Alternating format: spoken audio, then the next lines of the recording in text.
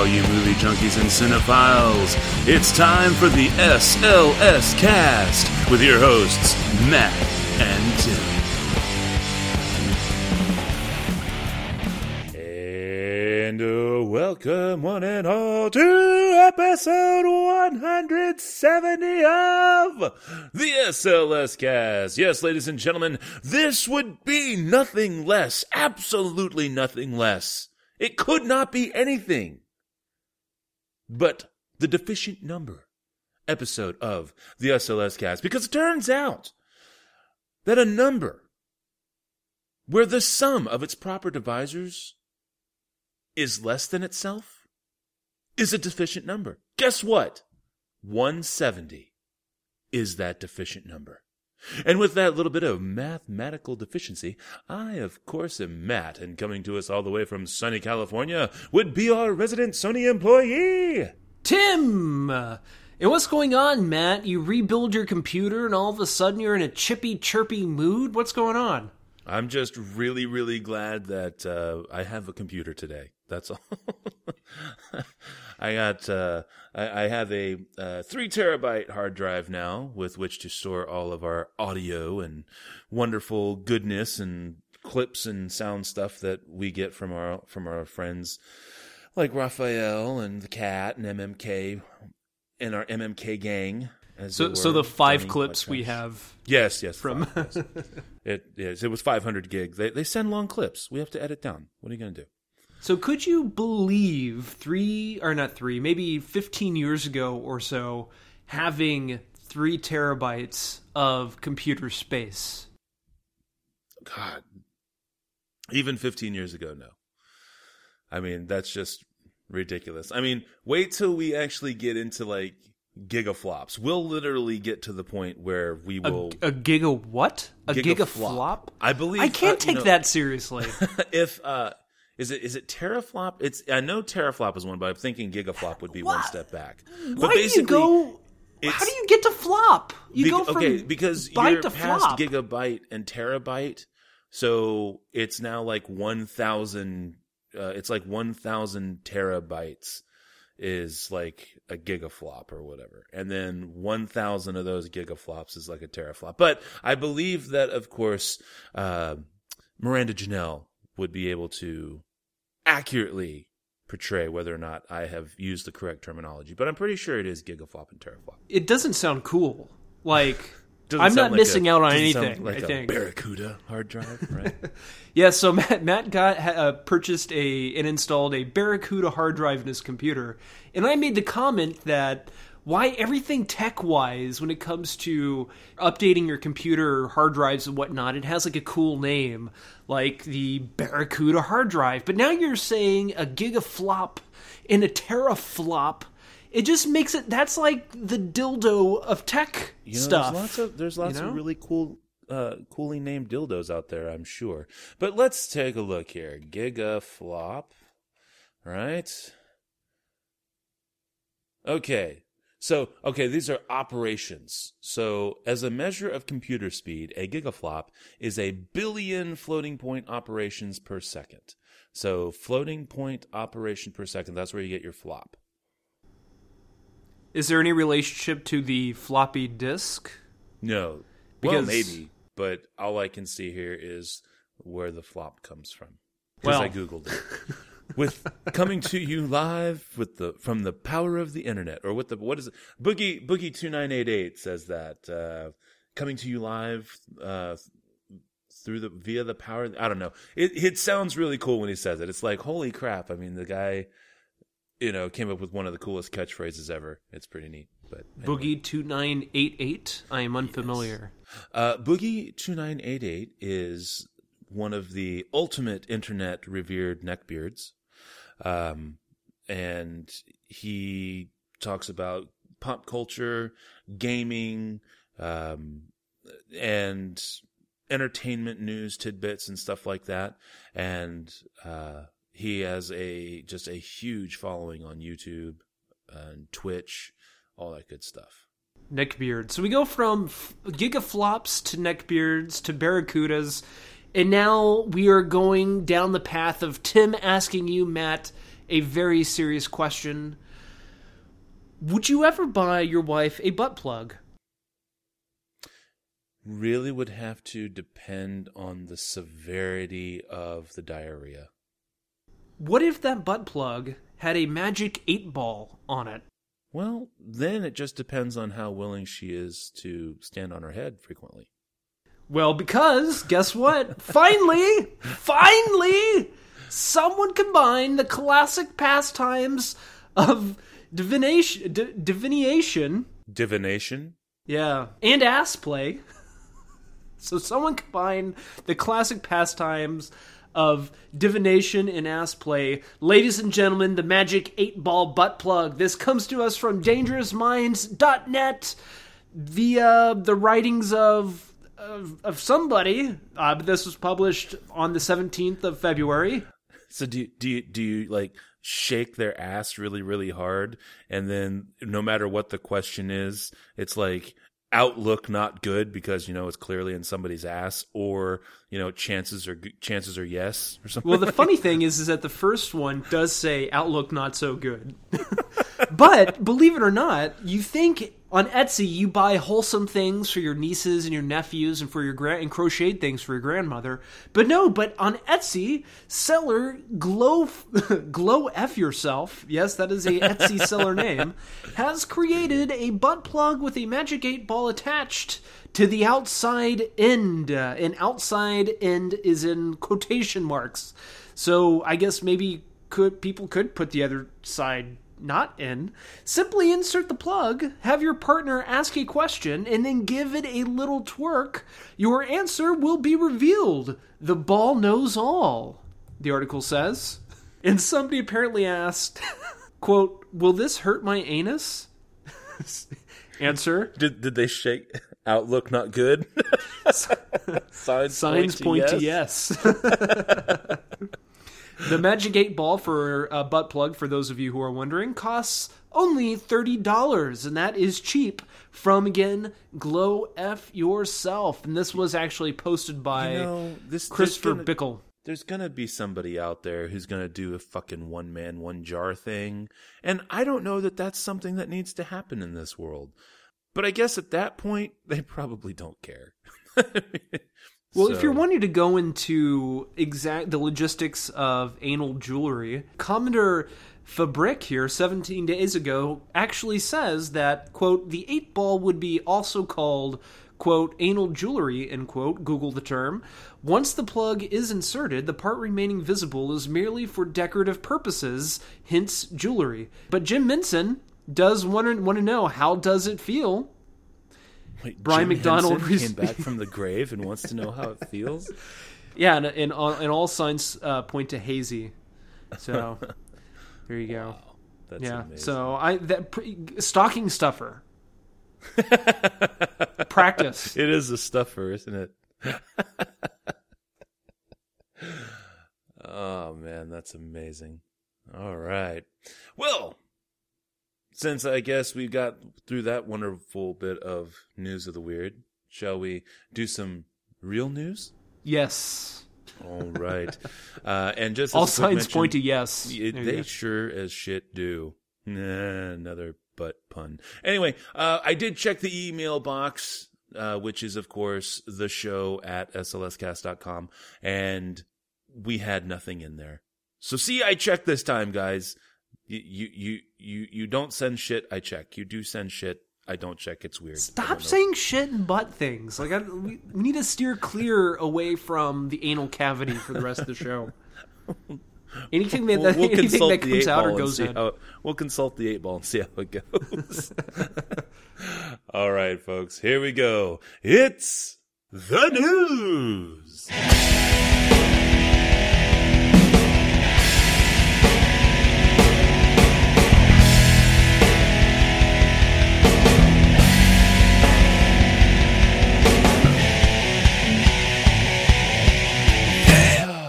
So first up will be the pair of stories that we promised last week regarding gods of Egypt. First up, from Variety.com by way of Brent Lang. Gods of Egypt, anatomy of a big budget bomb. And, of course, the first line of the article here is, there's no surefire formula for success. Oh, man. That lesson was brought painfully home to Lionsgate this weekend after Gods of Egypt, its $140 million fantasy epic, collapsed at the domestic box office, opening to a meager $14 million. Of course, this comes February 28th, because, again, we were trying to do this for last week, but we didn't get to it, and here we are. Let's see here. Its failure comes at a difficult time for the studio, which said goodbye to The Hunger Games last year and will end its Divergent series next year with the release of the final installment, Ascendant. They leave a gap that Lionsgate is still scrambling to fill. Quote, Lionsgate is in crisis mode, end quote, said Jeff Bach, an analyst with Exhibitor Relations. Quote, if you look at what they've released so far this year, nothing has worked. They've had the opposite of the Midas touch right now, end quote there. Now, it is a considerable article. I'm going to go on from, I'll let you read it from there. Head over to Variety.com. Check out this article again by Brent Lang. It's definitely worth the read. But the idea is that, they are desperately trying to find big budget ideas that are very, very, basically just ooze sequel potential. And so that's what they're trying to do. They're basically throwing the financial equivalent of Hail Marys at these things. Now, in the case of Gods of Egypt, Lionsgate was very smart with their fiscal planning, and because of tax breaks, incentives, where they filmed and all that kind of stuff, their actual loss on a $140 million budget, they're looking to lose roughly $10 million. So that's good because they're not, throwing the baby out with the bathwater, as they say. But the problem is that every single time they're taking a chance like this, it's not paying off. And while they're not losing money on it right now, there's no real guarantee that it's not, that this trend is not going to turn around. And so, I don't know. I disagree in terms of them never going to be able to find anything. They've really grown large over the last decade, and I think that it is going to take a little bit of time for them to find their footing, but they have enough of a stable now that they can draw in terms of being able to go to direct markets, overseas markets, direct to video markets and overseas markets and stuff, that they'll stay afloat until they find that next Hunger Games, so to speak.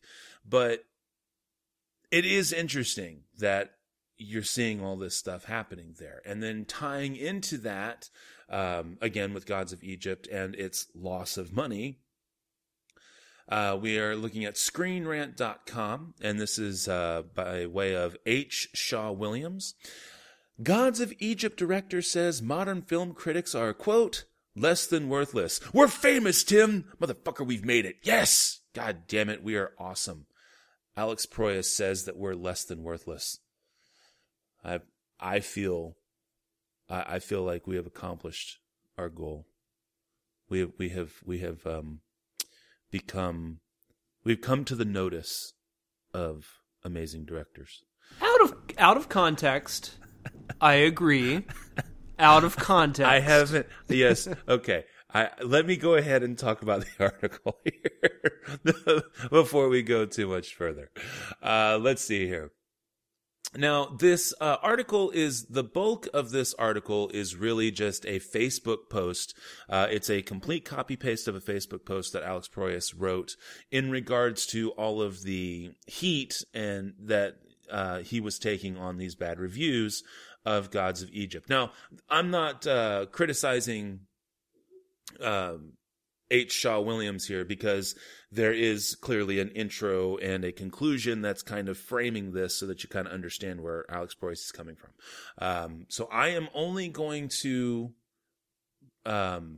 read the first... Oh, goodness gracious. Well, let's just go from here. R-rated superhero movies may be the hottest quote, new thing, end quote, in town now that Deadpool is ruling the box office, but there have been plenty of mature comic book adaptations that have paved the way over the years. Among the best-known examples is 1994 cult hit The Crow, based on the comics by James O'Barr, which is currently in the process of getting a long-delayed big-screen reboot. The Crow director, Alex Proyas, whose other credits include Dark City and I, Robot, most recently helmed fantasy epic Gods of Egypt, which arrived in theaters this weekend. And, of course, as we all know, it bombed in the box office, whatever. It's got a 13% on Rotten Tomatoes. It says the combination of Gods of Egypt's box office and critical consensus seems to have been the final straw for Proyas, who took to Facebook to share a vitriolic rant about film reviewers in, quote, this modern age of texting, end quote. Dismissing the objections to the movie's main cast as political correctness, Proyas posits that modern critics write reviews based on the existing consensus rather than their own personal opinions. And this is his entire statement, so that it cannot be misquoted or taken out of context or misattributed. So I apologize because it's going to take about a minute to read. So I apologize for just reading to you. But it's important. Here we go. Quote, nothing confirms the rampant stupidity of mankind like reading reviews of my own movies. I usually try to avoid the experience, but this one takes the cake. Often, to my great amusement, a critic will mention my past films in glowing terms, when at the time those same films were savaged, as if to highlight the critic's flawed belief of my descent into mediocrity. You see, my dear fellow F-bookers, I have never gotten great reviews on any movie I've made, really, apart from those by reviewers who think for themselves and make up their own opinions. Sadly, those types of reviewers are nearly all dead. I guess I have the knack of rubbing reviewers the wrong way. Always have. This time, of course, they have bigger axes to grind. They can rip into my movie while trying to make their mainly pale asses look so politically correct by screaming, whitewash, like the deranged idiots that they all are. They fail to understand or chose to pretend to not understand what this movie is so as to serve some bizarre consensus of opinion which has nothing to do with the movie at all. That's okay. This modern age of texting has rendered them less than worthless, so they will probably go the way of the dinosaur or the newspaper shortly. Don't moviegoers text their friends with what they thought of a movie? Seems most critics spend their time trying to work out what most people will want to hear. How do you do that? Why, these days it's so easy. Just surf the net to read other reviews or what bloggers are saying, no matter how misguided an opinion of a movie might be before it actually comes out. Lock a critic in a room with a movie no one has ever seen and they will not know what to make of it, because contrary to what a critic should probably be, they have no personal taste or opinion because they are basing their views on the status quo. None of them are brave enough to say, well, I like it if it goes against consensus. Therefore, they are less than worthless. Now that anyone can post their opinion about anything from a movie to a pair of shoes to a hamburger, what value do they have? Nothing. Roger Ebert wasn't bad. He was a true film lover, at least, a failed filmmaker, which gave him a great deal of insight. His passion for film was contagious, and he shared this with his fans. He loved films, and his contribution to cinema as a result was positive. Now we have a pack of diseased vultures pecking at the bones of a dying carcass, trying to peck to the rhythm of the consensus. I applaud any film goer who values their own opinion enough to not base it on what the pack mentality say is good or bad. End the rant there. Now, I think it's excellent. The article does kind of hint at whether or not, and I'm going to read this last little bit here. It says, regardless of whether you agree or disagree with Proyas, it's pretty ill-advised to release such a rant in the wake of the Gods of Egypt's week launch, since it makes it too easy for people to ascribe the director's views to bitterness rather than clear-headed observation. So if you would like to check that out for yourself, because I did not read the entire part of the article that was before or after that, again, please check out ScreenRant.com by way of H. Shaw Williams. Now, here's the thing, is that here's what I have a problem with. I think that, yes, if you are basing your opinion on sheer political correctness and not taking into account what the movie's about, and you're just jumping on a bandwagon for the sake of jumping on a bandwagon, of course, that's retarded, and you do show your lack of intelligence, your lack of integrity, and you should be taken with a grain of salt. But see, where I have a problem with the director is that that's not what he's saying.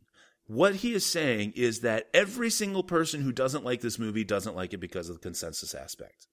And then he's lumping all the people who are in there with that by saying that they're on the political correctness bandwagon. And I know for a fact, after last week, neither Tim nor myself did that. And apparently the only people who aren't that are people who like his movies. And that's not fair. That's completely not fair. Not to mention, while, yes, you can bag on critics for being critics and being worthless because they're going the way of the dodo, because, yes, anybody can go see a movie. When the majority of people don't like your movie for whatever reason, then that majority does form a consensus, more or less regardless of the reason why. It doesn't necessarily mean that if it's based on that political correctness that it's the right consensus, but you still have that majority, and that majority consists of theatergoers, not just critics. And they have the right to not like the movie because you're the one who put it out for them to like or not like. And that is my biggest problem with what he had to say, is not that he doesn't have a point, it's that he wrapped his point inside of a straw man. And so, yeah. So that's what I have to say on that. Tim, I know you are just itching to get in here, so I will definitely open the floor to you for response to this, as well as if you have anything to say about whether or not Lionsgate is really in trouble after Gods of Egypt. Lionsgate, they'll deal with it. But, Proyas, one thing, Matt, is to keep in mind, and the reason why I don't feel...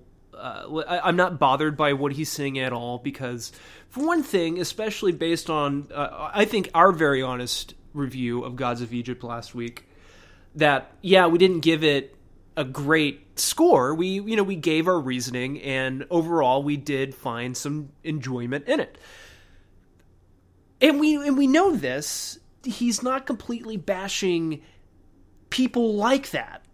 To me, it's all clear in the little blurb where he says, quote, "You see, my dear fellow F-bookers, I've rarely gotten great reviews on any of my movies apart from those by reviewers who think for themselves and make up their own opinions. Sadly, those type of reviewers are nearly all dead." And from there on, he doesn't really go back and use that same type of language, but I think it's that little blurb right there where he does know that obviously every critic out there isn't out to kill him, isn't out to ruin his career, isn't out to be super critical, but there are still some people out there that like to go to the movie theater and just be entertained. You know, not everybody is super PC. I think that just says it right there. That's why I'm not bothered by it. I guess then we are interpreting that in two different ways. Because, it's kind of hard for me, based on the words he's written, to take it any other way than, if you don't give me a good review, you suck. Yeah, I don't see that at all. Well, okay, so it says, I have never gotten great review. Okay, we'll start here. I'm going to extract the quote. Quote, "I have never gotten great reviews on any movie I've made, really, apart from those by reviewers who think for themselves and make up their own opinions," end quote. So what he's saying is the only people who gave him great reviews are those who think for themselves and make up their own opinions. i.e., e.g., ergo, if you don't give him a great review, you don't think for yourself. Well, no, but then he's also saying... But not everybody who did not give, or not everybody who gave him, wait, hang on. But not everybody who didn't give him a great review were not good reviewers, I guess. Okay, where does he say that, though? That's what I'm saying. He does not ever say that there are people who gave him a poor review who also thought for themselves. So he's saying that, like with Dark City, I know whenever the movie first came out, a lot of people didn't like it. But one famous reviewer who saw it and loved it, and from then on always had his back, was Roger Ebert. I think that's why he mentioned Roger Ebert. Roger Ebert was a big Proyas supporter, even for with the film Knowing, the Nicolas Cage one that came out in 2008 or so. Nobody else really liked it. except Roger Ebert. I'm talking about like big, heavy critics. Sure. Alex Proyas knows that people like Roger Ebert who go and watch movies to be entertained, well, just kind of like what I was saying earlier, that do speak for themselves and, again, know how just to be entertained. He can count on those people to fully understand his product or his film or whatnot. I don't think he's saying that, well, you have to be that person, or every person like that will absolutely love every movie I made. I think he just knows that he has some people, at least within that group, that will follow him or that will like what he puts out. Okay, and you know what? That's fair. I just think that even though, yes, Roger Ebert, definitely a heavy hitter, but, so did Siskel disagree with Ebert? What about Gene Shalit? I mean, there are also I'm not trying to, and I'm not leaving like Leonard Maltin. I'm not trying to. Right. I mean, I'm not saying it was only Roger Ebert. I only say Roger Ebert because I know he was very. For me, the crux would be if he had chosen someone not Roger Ebert, and not because Roger Ebert isn't important, but I think it would have been fair, or at least for me, it would make it a lot easier of a pill to swallow. If he had put someone of that ilk who had disagreed with him and who didn't trash him, you know what I mean? And who didn't sit there and just jump on a bandwagon or whatever, or even be the driver of that bandwagon, but someone who had legitimately had just disagreed with the film for whatever reason and said, you know what? This guy didn't like the film, but by God, I can at least respect his opinion. And he didn't do that. And instead, it was Roger Ebert wasn't bad. Roger Ebert liked my movies. And for me, that merely exacerbates the you're not a good you're not a good reviewer unless you think for yourself, which means you like my stuff. So and again, I don't. I don't know. I love The Crow. I do. I love The Crow. In my defense, didn't know, as much as I know about movies, never realized it was Alex Proyas before last week. So it is what it is. But to be fair, wasn't a big fan of Dark City. Like I said, I didn't hate it by any stretch of the imagination. I did not hate it. But I just did not like iRobot. But either way, and it's not like, oh gosh, he was just getting worse and worse and worse or anything like that, or that The Crow was a fluke by any stretch of the imagination. To Alex Proyas' credit, they are all incredibly different movies.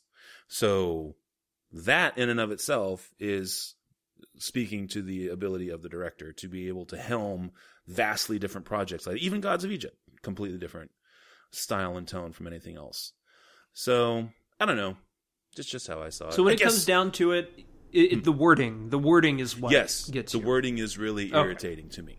So, but definitely. So you've heard our sides, guys. Please Twitter us and email us, call us, text us. Just, let us know. What do you think? It'd be really cool. So anyways, all right. I've definitely killed like 10 minutes here. So go. You're up, Tim. First up, a passing for me, not my passing, obviously, but rest in peace, Tony Dyson, R2-D2's original builder, dies at 68. This is via the Tech Times, written by Louise Chan, and it says this: "It is a melancholic day for the robot and android population because one of its master builders who brought the iconic Star Wars droid R2-D2 to life passed away. The highly skilled 68-year-old robotics technician, Professor Tony Dyson, was found lifeless in his home in Gozo, Malta, after his friends reported police that he has not been seen for days. According to reports, Dyson's concerned neighbor also reported that his front door was left open, and when police made their way inside his residence, they found him dead inside." Dyson was commissioned to build the original R2-D2 for the Star Wars saga, and he built the master molds and 8 variations for various uses within the film's plot. But that was not his only famous work. He also had a hand in building robots for Superman 2, Dragon Slayer, and Moonraker. Apart from his accomplishments seen on the silver screen, Dyson also designed machines for big technology companies including Philips, Sony, Toshiba, and owns the White Horse Toy Company. End all quotes there. Actually, there's more to the article. So if you want to read more about Tony Dyson, the original builder of R2-D2, do check out techtimes.com. Next up, from io9.com, that 21 Jump Street Men in Black crossover is actually happening. This is written by Charlie Jane Anders, and it says this: "It sounds too crazy to be real, but it's actually coming true. The crossover between 21 Jump Street and Men in Black, which was first revealed by the Sony hack in 2014, is now going forward as a possible film, and they found a perfect director." When this possible crossover was first leaked a couple years ago, lots of people freaked out. But Sony still decided to get Rodney Rothman to write a screenplay for the series, and they liked what they read enough to move ahead. Now, James Bobin, who directed 2011's The Muppets, as well as episodes of Flight of the Conchords and The Ali G Show, is lined up to direct. The movie isn't 100% green-lit, but production could actually start in June. Channing Tatum and Jonah Hill are both on board to return and will also produce, but neither Will Smith nor Tommy Lee Jones is coming back for Men in Black, and in fact, recasting those roles with younger actors could allow Sony to relaunch the series. End all quotes there. Matt, what do you think about this 21 Jump Street Men in Black crossover being directed by the great James Bobin? As a side note, really quick though, James Bobin will be coming off from directing the new Alice Through the Looking Glass film that should be coming out this year. Well, by God, if there was any way to bring 21 Jump Street back, then this would be the way to do it. I think that, honestly, it's so completely outlandish enough that I think it could work. I also like that they're going to take it into a different direction and not cast Tommy Lee Jones or Will Smith in it, because now it allows for it to be, it allows for it to have its own direction.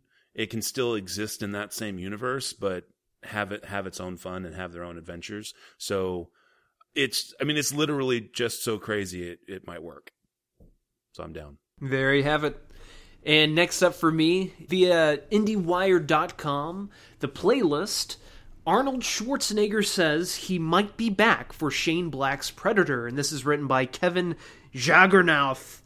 Or I guess it's Jaegernauth with a Y, or Jageer. Yeah, Jaegernauth. There you go. And it says this: "What is the value of Arnold Schwarzenegger to his old franchises once they get a new coat of paint? Granted, Terminator Genisys had problems beyond his starring role, but his return as T-800 arguably only made trying to reboot that property even more complicated. And once the film flopped, Paramount dropped their plans to make any further sequels, so one wonders if Shane Black's upcoming Predator sequel actually needs Major Alan Dutch Schaefer to return. But it seems the character is in the script, and Arnie will soon be meeting with the director about the project." Saying, quote, "I haven't talked with Shane Black yet, but I'm going to meet with him for lunch sometime soon. Just as soon as I'm finished with Arnold Sports Festival and The Apprentice and all this stuff. But I will get together with him. If there is any news, we'll of course let you know right away. There's also a meeting coming up about Conan, about the project moving forward," end quote, the actor told the Arnold fans, which I guess is a blog or website or something like that. In case you're wondering, Arnie has been tapped as the new host for Celebrity Apprentice, replacing Donald Drumpf. That's right, Donald J. Drumpf. While the Conan project is the long-brewing The Legend of Conan, which is said to be in the vein of Unforgiven. End all quotes there. Oh, and it says that the new Predator film will be opening, or is slated to open, on March 2nd, 2018. So at least 2 more years before that one gets dropped. So Matt, do you want to see Arnie back in Predator? Oh man, I don't know. I know you had brought it up before the show. I got to be honest with you, I'm not sure, but like I said, if it ends up happening, I'm going to go see it. I guess we'll just leave it at that. This is going to do it for me. I've got another pair of stories here. Just a quick mention. I'm going to do a pair of stories, but a quick mention before. Apparently, from MSN.com, via Variety, by way of Brent Lang, Donald Trump is supposed to get AIDS in Sacha Baron Cohen's movie, The Brothers Grimsby. And it happens during like an end credit sequence, and there has been some conjecture as to whether or not Sony has asked him to pull it for the American viewing. I just thought that was kind of interesting. Personally, I kind of hope they do, because this is a movie that's going to suffer horribly from being dated already, and if they throw in a reference like this to Trump, then it's just going to make it that much worse, even if it is just a bit in the end credits. So yeah, but whatever. The two things that I really want to discuss, though, from NewYorkDailyNews.com, by way of Ethan Sachs and Mira Jagannathan, Nina Simone's brother having Zoe Saldana, quote, in blackface, end quote, for biopic is, quote, insult to our people and their struggle, end quote.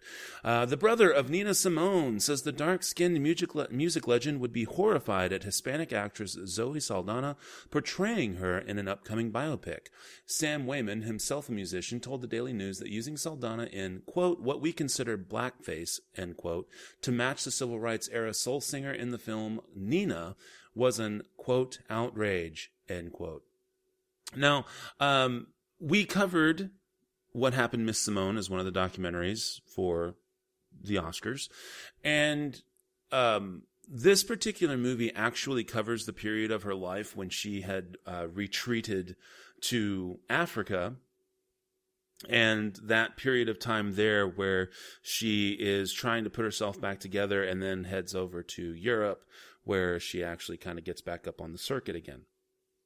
So it's that bit of a period in her life where the film centrally takes place. And it's interesting because while Nina Simone's brother has a problem with Zoe Saldana's being cast, everybody's been kind of giving her shit about it. From CNN.com, conversely, by way of Lisa Respers France, Nina Simone's daughter defends Zoe Saldana amid biopic controversy. Zoe Saldana's casting as music legend Nina Simone is a stunning choice, and not just because the actress hasn't shown any proclivity towards jazz, or singing for that matter. Physically, Saldana bears no resemblance to the icon, and none of the options present have been appealing to moviegoers.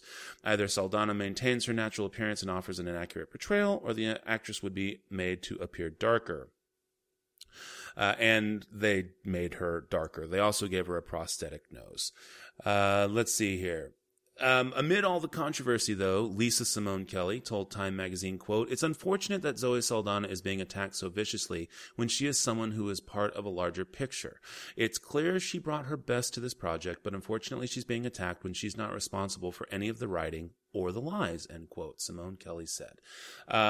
Again, there are many issues being taken with the legacy that is being done through this biopic, because they feel that biopics are kind of definitive when it comes to movie going. And again, this is why it's so important to take with a grain of salt based on a true story. You are going to get the highlights. Yes, Nina Simone lived in Africa during a certain time, and yes, she struggled with some things, and yes, she eventually moves to Europe and does make a comeback of sorts. But the rest is dramatic interpretation based on whoever sold the rights. And people, you have to understand that. And it's good drama. And that drama should inspire you to go back and see, like, the documentary, or go back and look up on her life and find out that stuff that actually fills in the gaps and makes sense and corrects any injustices that way. But the interesting thing is that while Saldana is Hispanic primarily, she is also black. And while that is a smaller part of her heritage, to her, it's still a very important part of her heritage. And I think that, bashing someone for trying to bring life to an important person is not necessarily the way to go. If you're unhappy about the casting, talk to the casting director, the producers, or what have you. But I don't know. Tim, were you aware of this project to begin with? Have you seen the trailer? Do you know what's going on here? What do you think? You know, I heard about it beforehand, but I didn't really know much about Nina Simone until we watched the documentary for the Oscar nominations. And it's very interesting. Did it say where Zoe Saldana's family is from? Like, where her... I actually looked it up. Because apparently Zoe Saldana replaced Mary J. Blige. Dominican Republic and Puerto Rico. Okay. Her father is from the Dominican Republic, which I believe is where she gets her African heritage as well. And then her mother is from Puerto Rico. And she also has Haitian in her family as well as Lebanese. Yeah, it says here that she replaced singer Mary J. Blige after Mary J. Blige dropped out. I don't know. I really don't know what to say without... Well, fair enough. I mean, again, I don't know that it's necessary. I just don't feel it's fair to attack her as like the sole, thing. I mean, if you have a legitimate grievance with the subject matter of the film or who was in charge of the casting or whatever, I mean, I think that's fine. But all she did was do something that was important to her that she thought was a good project, and she went and worked her ass off for it. Yeah, she's a great actress, so I mean, I'm sure she's going to do really well. I don't think you should be, necessarily punishing her. But then again, when you're the face of something, I guess that's kind of how that goes too. So anyway, I'm going to go ahead and close off my news there for time, and we'll take my last piece and push it back for next week as well. Okay. Then I will close out the news with this little piece here about Ang Lee in his new film entitled Billy Lynn's Halftime Walk. I am very excited for this movie because, once again, Ang Lee is going to push the limits of filmmaking, technically. He did that with Life of Pi, and the end result of Life of Pi, he created a movie that it was deemed impossible to make a film of that book. And he did it visually. It's a stunning movie, and it's a moving movie as well. But from CinemaBlend.com, How Ang Lee is trying to change the way films are shown, written by Dirk Libby. And it says that as technology evolves, so does art. Movies went through revolutionary changes when sound was added, and again when color became the norm. For director Ang Lee, simply making one major change for his next movie isn't enough. Lee's next film, Billy Lynn's Halftime Walk, will be shown next month for the first time in its intended way. This means that it will be seen in 3D with a 4K HDR resolution and at 120 frames per second. Yes, I said 120 frames per second. While 3D in cinemas has become a fairly standard occurrence, your traditional movie theater projector creates the three-dimensional image by producing each of the two necessary images in an alternating fashion. At the Future of Cinema conference in Las Vegas, where Billy Lynn's Halftime Walk will be shown, video manufacturer Christie will be providing a dual laser projector which will allow for a significantly brighter image than a standard projector. According to The Hollywood Reporter, the 4,000 lines of resolution and with high dynamic range at 120 frames per second will be provided via Seventh Sense servers. 4K resolution has been around in movie theaters for several years, long before the resolution became popular on home television screens. High dynamic range imaging, a process by which the eye is able to register more subtle gradations of brightness, has also been around for a long time, but has recently begun to find more favor among television and film viewing. Probably the biggest shift that Ang Lee will be showing off in movie making is the 120 frames per second filming. Most movies are still shot at the cinema standard 24 frames per second, while some filmmakers have experimented with different film speed, as Peter Jackson did with The Hobbit: An Unexpected Journey, which could be seen in some theaters at 48 frames per second. The 120 frames per second speed is significantly faster than even that. Each of these technologies on their own has the potential to make a significant change to movie watching in a theater. And I'm going to end that article there. It goes on a bit from there. If you guys are interested in the next best thing when it comes to the movie-going experience, it's this. Same thing with home entertainment. It's not about 3D. Studios kind of abandoned the 3D concept because nobody wants to bother with the glasses and making sure you're sitting at the appropriate height and length away from the TV to really get the 3D effect. It's all about this new resolution, 4K HDR resolution. It's going to be the next big thing. You can't go from 4K to more 4K, 4K to 4K HDR. And I am very much looking forward to seeing what he's doing with Billy Lynn's Halftime Walk, because if you remember with Hobbit: The Unexpected Journey, if you went and saw that in 48 frames per second, you'll notice that it kind of looked like a soap opera. Whenever the camera would move and follow the character, actually when any character would move across the screen, it had this weird, like, hazy, fuzzy lag to it. That's not the technical term for it, but it just looked weird, very much like what you would see on a soap opera. Well, with what he's doing, with what Ang Lee and his team is doing with this movie, they're focusing on the science of it, exactly what your left and right eye will be seeing and how they will be seeing or viewing that picture. So I think it's going to be something both entertaining and absolutely spectacular when it finally gets released in the next, I guess, year. So yeah, that is my news. Again, if you want to read more about it, go to cinemablend.com. How Ang Lee is trying to change the way films are shown. Written by Dirk Libby. All right. Well, that is going to conclude the news and bring us to Did It Age Well? All right, this time on Did It Age Well, we're going to be discussing 1985's Witness. And I would actually, Tim, I don't know how you would feel about this, but I would like to, obviously not next week because we have something planned, but, a couple weeks from now or so, whatever, I'd like to revisit this as a Was It Worthy? Because this is a really interesting movie and actually was nominated for a whole slew of Academy Awards, and it actually won for Best Original Screenplay and Best Film Editing. And it was also nominated for Best Music, which I love. And this is Harrison Ford's only Academy Award nomination as well. I know, it's a weird one. Yeah. So, I don't know. How do you feel about that? Should we revisit this as Was It Worthy as well? Oh, definitely. Okay, for sure. Cool. I didn't look into the other nominees or anything, so I don't know what to compare it to, so I'm just doing this as a Did It Age Well. But all right, we have a 1985 American crime thriller film. It's directed by Peter Weir. It stars Harrison Ford and Kelly McGillis. And again, this is Witness, the 1985 film. We also have Lucas Haas is in this film, and we have a very young-looking Danny Glover, even though he would very shortly be too old for this shit.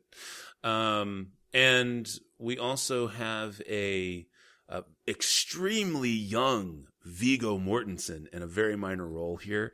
And dear God, Tim, are you sure you're not related to Viggo Mortensen? Because this motherfucker, you two look a lot alike. Like, it's scary. Well, we both did grow up in an Amish plantation, yeah, in Pennsylvania. Must be all that good northern air. Let's see here, and then a very young Lucas Haas as well. And what we have here is a young Amish widow and her 8-year-old son are off to go visit. This is Rachel Lapp, who's played by McGillis, and her son are off to go see her sister because she's expecting a baby. They have to travel from one part of the country to another, so naturally they have to take a train. This is like a really big adventure for young Samuel, played by Lucas Haas. And by way of which he has the unfortunate chance encounter of witnessing a murder. And enter Harrison Ford, who is John Book in this film, Detective John Book. And through a rather unique interaction with the young boy, he actually finds out that there is, it's not just a simple murder. And through a series of events, he finds himself actually hiding out, undercover as it were, back with Rachel and her family on the Amish homestead to hide out and protect young Samuel and himself. So that's kind of the crux of the movie. And you have this, very hard-boiled, detective, Philadelphia detective, who now has to jump back 200 years and live Pennsylvania Dutch style. And the film is, it showcases just an entirely different method of filmmaking, a whole nother way of pacing, and just kind of demonstrating the idea of a character drama that has kind of thrilling elements to it. So, as we talked about, clearly this was nominated for some Academy Awards. It won a couple of Academy Awards and everything. And so I'm thinking back to myself, and I was like, I was kind of struggling a little bit with this movie, because I remember watching this, I was probably 13-ish by the time I got around to seeing this movie. So that would be about, 1990, I guess. And I remember enjoying the movie. I especially remember enjoying the end of the movie with, the shootout and everything. And I kind of found rewatching this movie over the last couple of days that it's slow. But I don't mean slow as in it drags. I mean slow as in it's deliberate.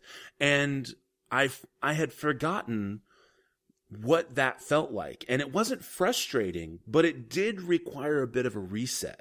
And so, because of the way a lot of films are made today, and the way the technologies and the pacings has changed, and the way we view movies overall have changed, so that even a drama doesn't play out necessarily as it would have 20 years ago or 30 years ago. It doesn't make them any better or worse. It's just how the process has evolved. And so once I got back into that rhythm and could just, sit back and focus on the movie as it presents itself, I could get back into those characters. And even then, so the characters, I don't want to say they're not oversimplified, but just because they are so direct in their intentions and they're direct in their interactions, and that interplay reflects itself on screen, that was also kind of jarring. And so you have all of these different elements that come together and tell just a very deliberate story that has this kind of kernel of a love story in between there too. And while it does come to its natural conclusion as a thriller, I have to say that this film did age well. It takes a little bit of getting used to, and I think that people who don't have that kind of patience to go back and look at this kind of film will enjoy it as much. But I think that people who really enjoy thrillers and enjoy cop serials and stuff will probably get a real kick out of seeing a movie 31 years ago, or a movie made 31 years ago, and watching how it plays out for an audience of today. So at the end of the day, I find that yes, Witness aged well. What do you got for us, Tim? I did not think it aged well. Mainly it's the music. The story is very predictable. Not necessarily predictable, but I think the movie structuring is very predictable, and it follows the same formulaic movie from the 80s, early 90s. And this is me saying this about the movie, rewatching it again weeks ago. I think it's been about 2 or 3 weeks ago is when I decided to watch it, and I thought, God, this would make it great did it age well, because in my opinion, it just really does not. Now, back in 1985, when Harrison Ford was swoon-worthy, when all the women, and men, I'm sure, were all over him, he was like the Matthew McConaughey of 1985. And actually, of what I was reading, just doing a little bit of research, like this was really the first movie where Harrison Ford actually got to do a bit of acting, so this was a turn for him. And like what Matt mentioned, he got nominated for an Academy Award. And I think that was a big reason why he got nominated, because this was him actually in a dramatic role. You know, he wasn't overly charismatic, too over the top, cracking jokes. He was actually playing this character trying to help this young boy and his mother, who he kind of develops this romantic relationship with. But yet their love may not be love. Because, or can it be love? Can it go somewhere? Because she is an Amish lass from Dutch, Pennsylvania, where it was actually shot in Intercourse, Lancaster, Strasburg, Pennsylvania. Intercourse, Pennsylvania. What a great town name. But, and this was also, I guess, more backstory. This was, I think, Peter Weir's first film. He did Gallipoli, Australian filmmaker. He did a couple films with Mel Gibson. So this was his first American film. So it was a new guy, fresh blood. He got nominated for an Academy Award. The movie got nominated for Best Picture. It won for Best Editing and Writing.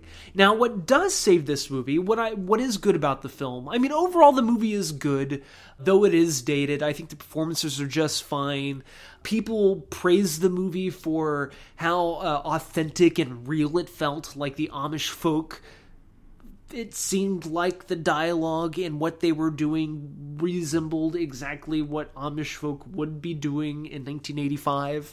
I couldn't tell if maybe, again, watching it now, because I've seen other Amish-themed movies, it felt like more like that was Kelly McGinnis playing Amish. That was that actor playing Amish. That was Viggo Mortensen in the background raising a barn, trying to be Amish. You know, like nobody, it didn't really feel, even though they did use real Mennonites as extras, I just didn't feel like the core characters who were actually delivering the dialogue felt authentic. And again, in use real Mennonites. What's that? They did use real Mennonites. The Amish, oh, that's what I said.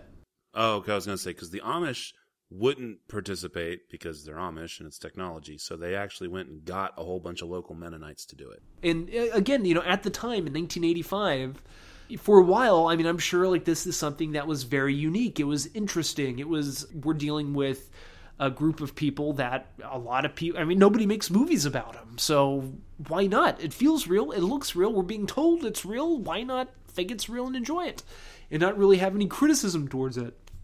And so it worked out. As a kid, I remember watching it, and I loved this movie as a 6, 7, or 8-year-old for some reason. I thought it was entertaining. I got a kick out of Harrison Ford, Kelly McGinnis for a couple scenes, if you know what I mean. Yeah, but watching it now, I think it's definitely the music. It's the Amish portrayal in the music that really kind of gets me. It's the over-the-top 80s synth music, synthesizer music. But it's still a good movie, and if you haven't seen it, I do recommend you check it out. But I'm going to have to vote nay. Witness did not age well. Fair enough.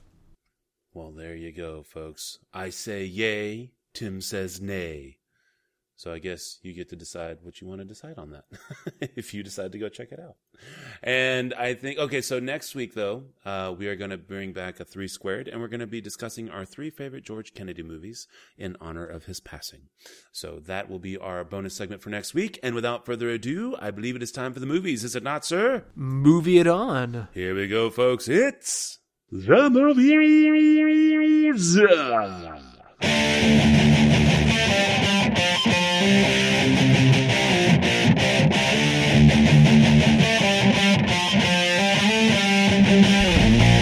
Yes. All right. So this week's movies are Tangerine, The Duke of Burgundy, and 99 Homes.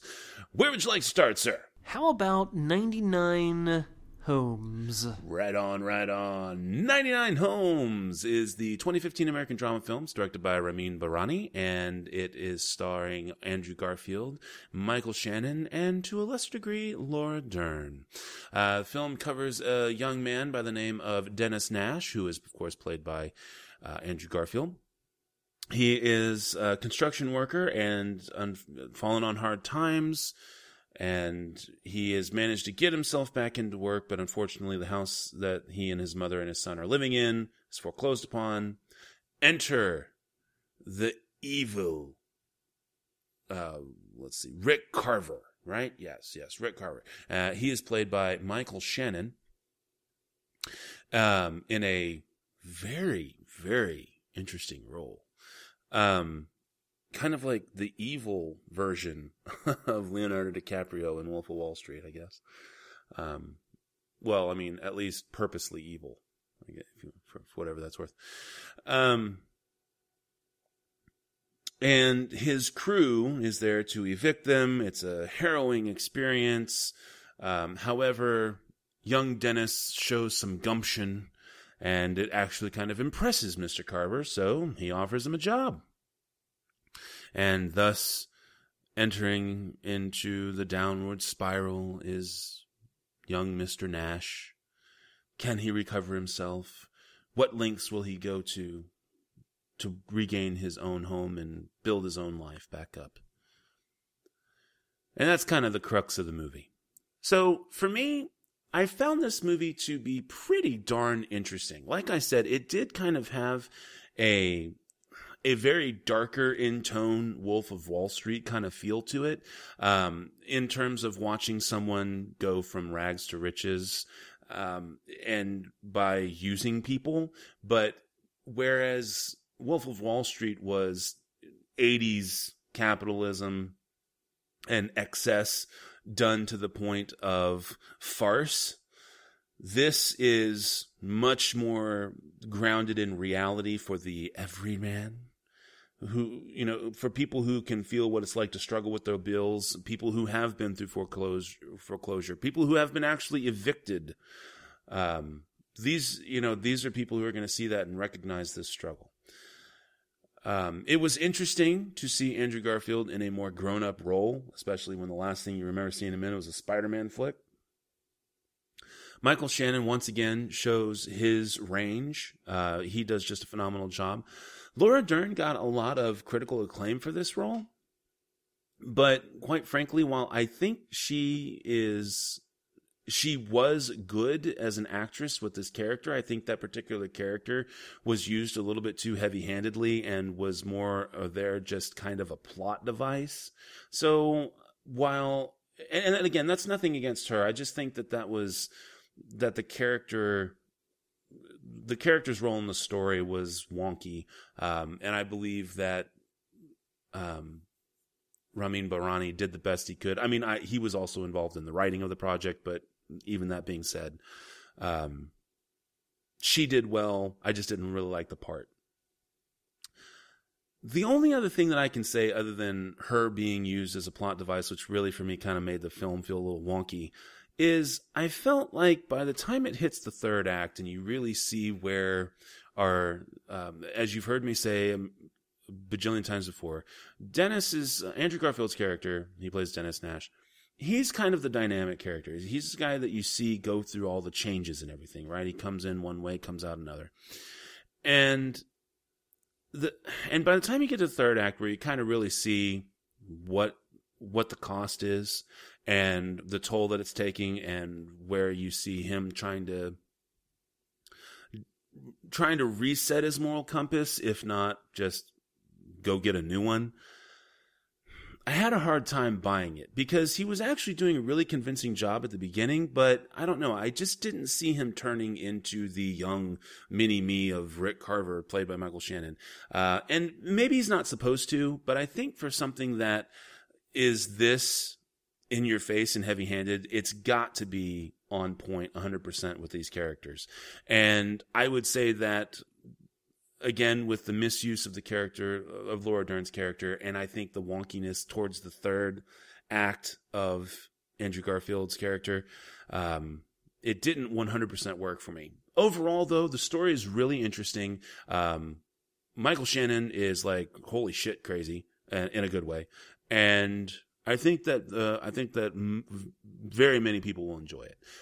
For me, it comes out at 4 stars out of 5. So there you go. What do you got there, Tim? 99 Homes is a really good movie. It's well acted and well produced.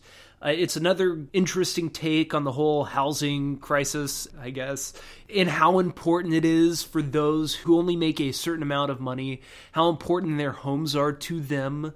To them, it's a symbol of family, of unity for the family. And I think that's where the movie's strong point lies, in knowing exactly where Nash's, played by Andrew Garfield's character, is coming from. Because Dennis's family's home gets taken away, gets repossessed by the bank, and he's working so hard to get that home back because he wants his son to go to the same school. He wants his son to have his old room again, and he likes that familiarity. Again, they don't make that much money, so they want to keep as much familiarity intact as possible. So the movie does that well. You know what he is fighting for the most part. They have that down. What is he fighting for? Stability in his home. But what is this movie about? That's where the movie feels flimsy to me, as well as Rick and Dennis's relationship with one another. Their relationship doesn't really amount to much by the end of the movie. Is the movie strictly about Dennis's moral compass being misguided in order to help his family? Or is the movie strictly about the relationship of Rick and Dennis and how Rick is actually corrupting Dennis in a particular way? I never really got the feeling that Rick Carver was a completely horrible human being to Dennis, because really Rick Carver is just doing his job, though he is not the best person and he does screw people over, but he's not that all-out evil human being, not as much as I would have liked to have seen. Because at the end of the movie, the ending happens and you really don't feel much for either character, because you really, and it also feels like the movie didn't know really how to end, because the movie crescendos and then it just kind of ends. So you really don't know. I don't want to spoil it, but a decision is made by Andrew Garfield's Dennis Nash to where you wonder what the hell he was planning on getting out of that particular situation. Because of what he did, he very well could have screwed over not only himself, but his mother and son severely as well. So that's what I mean by the movie felt flimsy. It just didn't feel as strong as it thinks it is. But still, it's a very good movie. It's well produced and it is well acted. I'm a firm believer that anything that Michael Shannon is in, do check it out. I'm starting to believe that Andrew Garfield is the same way. I'm looking forward to seeing Andrew Garfield doing more dramatic roles. I know he's going to be in the upcoming Liam Neeson, Martin Scorsese flick called Silence later on this year, so that's going to be fun. But 99 Homes, I'm going to stay at 3.5 out of 5. It's still a very good movie, and I do recommend it. All right, where do you want to go from here, sir? How about Tangerine? Tangerine, the winner of the week for me. 2015 American... No shit, really? Yeah. Oh, wow. I'm actually kind of surprised. What, you thought you were trying to sandbag me with the Duke of Burgundy and Tangerine, were you? No, I'm not sandbag. No. maybe some Arabian goggles. It's one of the funniest blowjob scenes ever in the world. All right. Okay, so yeah, where was I? Dramedy film. It's directed by Sean S. Baker, and it stars Katana Kiki Rodriguez, Maya Taylor, Karen Karagulian, Mickey O'Hagan, and James Ransom. This is actually a very, very on-point film for today's day and age. And it deals with the lives of two transgendered women who are friends, but at the same time going through very different, I don't know necessarily crossroads, but as much as they're friends, they're definitely dealing with two very different lives, but the intersection of their friendship kind of overrides that. We are dealing with transgendered sex worker Cinderella, like, get it? Cinderella. She's just gotten out of jail, and she goes to meet up with her friend Alexandra, and who is also transgendered. She is then telling her about she inadvertently tells her that her boyfriend / pimp was cheating on her while she was in jail. That while Cindy was in jail, Alexandra's saying, "Hey, your boy cheated on you." It's kind of a funny thing because she didn't know, so Cindy had no idea. She brings it up in a pretty funny way. So anyway, thus kind of begins this day from hell where Cindy is going to track down this bitch who stole her man and literally drags her across town. It's fucking awesome. To face her boy Chester. Through this experience, she actually ends up kind of meeting new people, chiefly Dinah, the girl who Chester's cheating on her with, and also through Chester. But we also find we have kind of a separate subplot that takes place with a cab driver, right? He's a cab driver, right? Yes, he is. Russian. Razmik. Was it Razum? Razmik. No. Yeah, but he's Russian. He's Russian. Okay. For some reason, I thought he was. He's Armenian. Or Armenian. Yeah. Okay. Armenian. That would make more sense. For some reason, I was thinking more Middle Eastern than Slavic. All right. So, anyways, he's an Armenian cab driver, and his role in there is that he's basically kind of got a thing for transgendered hookers. And of course, he has a life outside of this fetish, a life that will come to reckon with him by the end of that.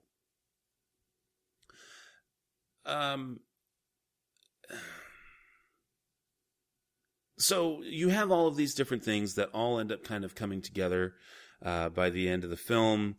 Everything comes to a head. There's, this huge kind of deal. And then there's the immediate fallout.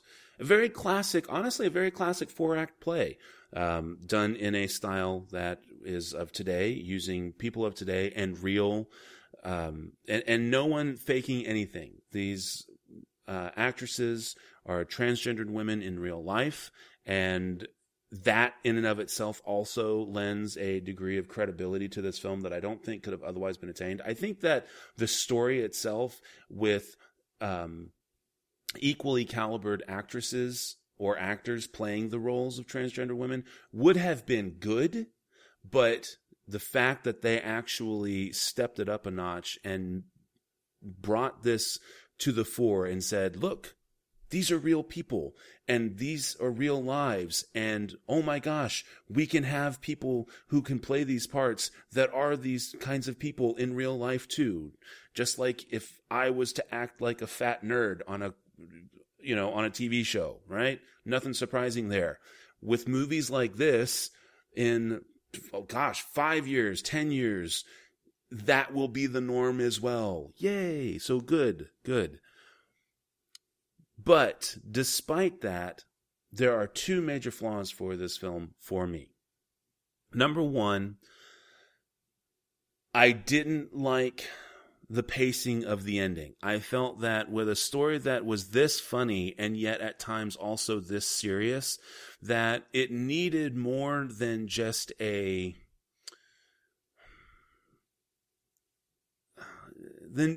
status quo kind of ending. And I don't mean that to knock the film. It's just that I felt like that after this particular journey, this movie, this story needed to have a more solid ending than just kind of a let it be, not even really thought-provoking, just kind of like, you know what's going to happen in the future. No, let it actually have something solid. Let it carry on, even just one more scene, just to say, yep, lock it down. This is what you thought was going to happen, and yep, that's how it's going to be. I don't want to say anything more than that because I don't want to spoil it. The other thing that I really thought kind of hurt the film was its cinematography. The cinematography is trying to be somewhat avant-garde, and also because of its budget, it's a very, very low budget film.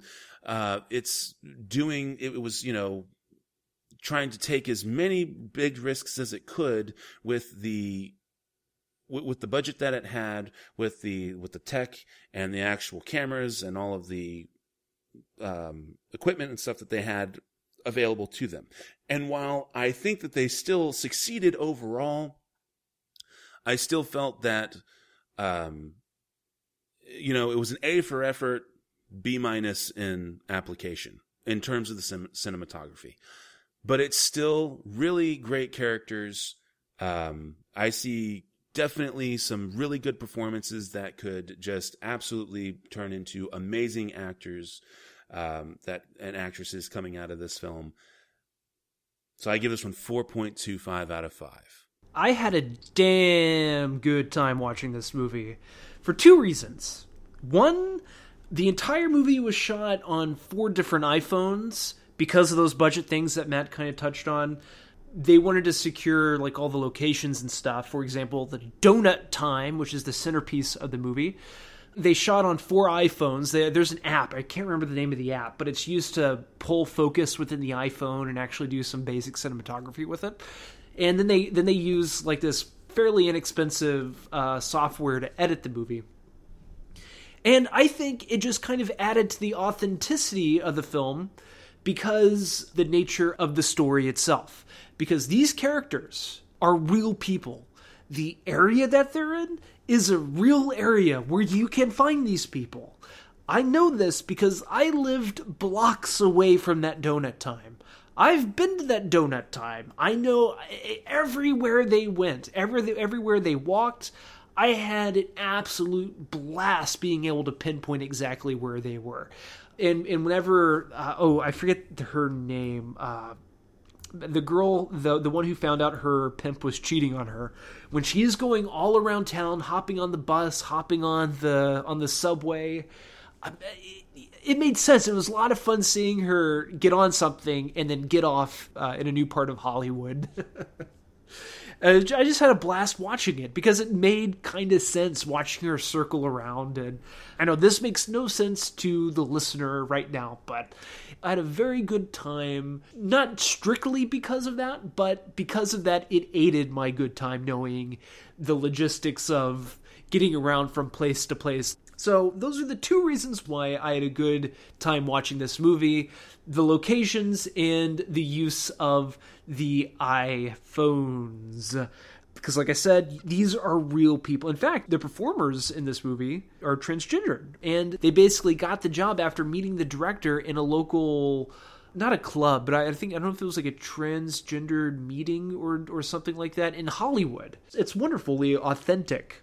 So the movie is electric storytelling, and the performances are electric, and the movie is touching by the film's end. Especially the last half of the movie, there's some fun little touching moments. Or I guess I should say touching moments. The movie is well produced and staged. There's some great Spitfire dialogue that made for what I thought was a rousing good time. I felt that some of the sporadic editing and some of those sporadic touching moments and characterization, though, felt more like filler and there just to aid the unpolished ending. Because like what Matt was saying, and I'm not talking about the final moments of the movie. In fact, I really like the final moments because of these people that they are portraying, these characters that they are portraying. It only makes sense. maybe I understand it, the last shot especially, because I've seen things kind of like this. I don't know, but it just worked. My only main problem with the movie, which is a semi-biggish problem, in the last act doesn't have the same zip and pizzazz as the first couple acts. And that is a big problem. You have a movie that's constantly moving forward, then they reach their ultimate goal, and then the movie kind of felt like more of a parody at times, I guess. I give Tangerine 3.75 out of 5. It's a very interesting movie, and I do not think you will regret watching it. So do check it out. All right. Well, then that is going to leave us with The Duke of Burgundy, which is the loser of the week for me. But not by much. Not by much. I mean, they can't all be winners now, can they? This is actually a 2014 British drama film. It's written and directed by Peter Strickland. And it stars Sidzi Knudsen and Shiar Diana. This is a very interesting story about two lovers. And these two women have a very unique relationship. One that is not quite clear at the beginning, but I don't know, within about 10 minutes or so, you've kind of begun to understand it. And then it just kind of explores the idea of, I don't want to say master-slave relationship, but definitely dominant, submissive, and yet how those roles kind of rely on each other and what they actually do to a relationship when it kind of consumes a relationship. So we have these two women. Shiar Diana is Evelyn. She's a younger woman who is dating Cynthia. And she has kind of this... Okay, so she is basically kind of acts as a maid, but whenever she screws up, she is punished and everything, but of course she kind of likes the punishment. And yet there's more underlying tones to that, where it turns out that Evelyn is basically kind of the driving force between this dominant submissive relationship, where Evelyn is playing the submissive. So again, it's kind of like an interesting dynamic in that idea. Cynthia, however, is kind of in a not a rut necessarily, but in regards to the relationship, she's more kind of going along to get along. And so it kind of creates this tension, and the whole film is kind of just this one set on another set that just kind of builds as a result of this back and forth that manifests itself in different ways within the relationship. Now, the one thing that is absolutely superb about this film is the cinematography. I thought, man, shot for shot, this thing was just 100% well thought out. Also, the production design, the art design that went into setting up this stuff so that the cinematography was as good as it was, clearly top notch. And again, this was a relatively small budget in terms of, big budget and stuff, but literally about 10 times the budget of Tangerine, to give you an idea of where we're at. The only problem here for me, though, what really kind of holds this film back is that instead of really being an eye-opening insight into a relationship of this nature and what it does to people, it just kind of felt like it was trying way too hard to be provocative. And, running around being a provocateur can be useful, but only to a certain point. If you're just trying to get the people in the door so that you can show them something that's worthwhile, okay, I don't think that's the way to go every time, but, at least to get their attention, that's fine. But it just kind of seems, as I said, as the movie builds and builds and builds, it's just kind of reaching out to make you feel like, really? They're doing that now? Wait a minute. There's a box? What? And it's not just blatant shock value, but it's not really doing anything to add to it. So despite very decent performances from the two leads and an interesting premise, I just felt like it just didn't execute very well. It's beautifully shot, wonderful to look at, but with a story that goes nowhere, I give this one 3.75. It's a very likable movie with, again, likable characters that's well done. But for me, the story is hard to get through, especially by the end. But I can really say that I enjoyed it. So 3.75. What do you got there, Tim? Wow. The Duke of Burgundy is an erotic but deeply intricate character study of two women wanting different things out of their relationship. One's love is based in her own erotic fantasies, while the other would like a more conventionally structured relationship. It's an erotic film that's smart without being graphic. Believe it or not, you don't see any womanly body parts. Though the movie is called Duke of Burgundy or The Duke of Burgundy, there are no men anywhere to be found. So the erotic nature of the film stems from the characters in their story, not from any particular sexual act. The cinematography, camera work, character blocking, and the music is where the erotic nature stems from. These characters are richer than your run-of-the-mill sex flick. I wouldn't even consider this an art flick. It's a film that deserves a spot alongside those provocative European erotic films of the 1970s, when an art flick was more prestigious than pretentious. It's lastly, a film that doesn't attempt to be anything more than it actually is, and it looks exceptionally gorgeous while doing so, even though it loses its steam by the credit roll.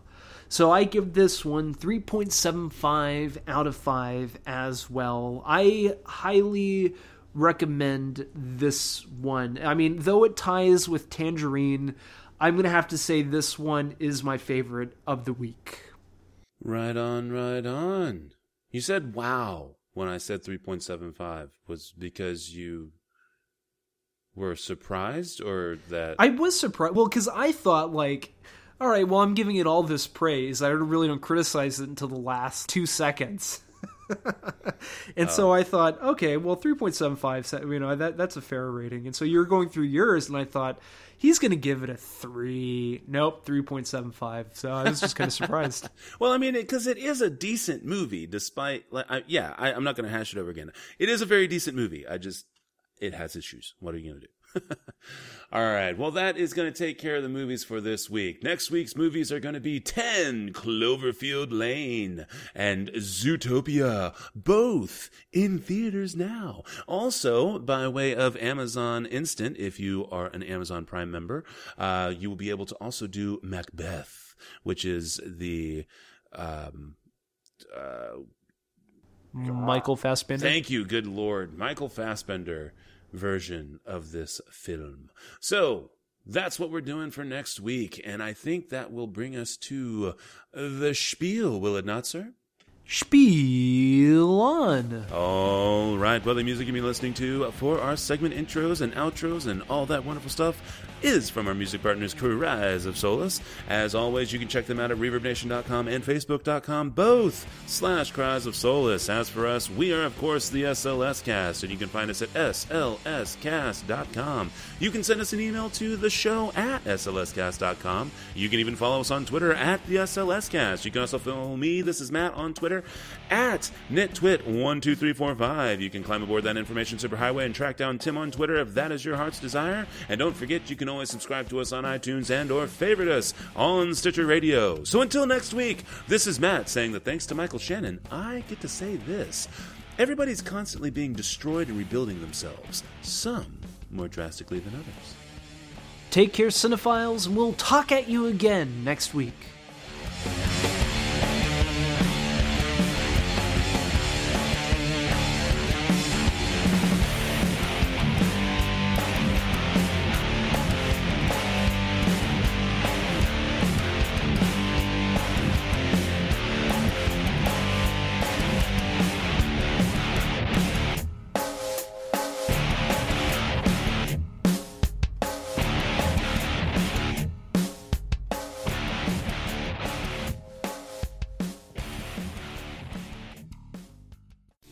Thanks again for listening to the SLS Cast with your hosts, Matt and Tim. Remember that you can find us at slscast.com, at the SLS Cast for Twitter, also on Facebook, and you can always subscribe on iTunes. Thanks again for listening.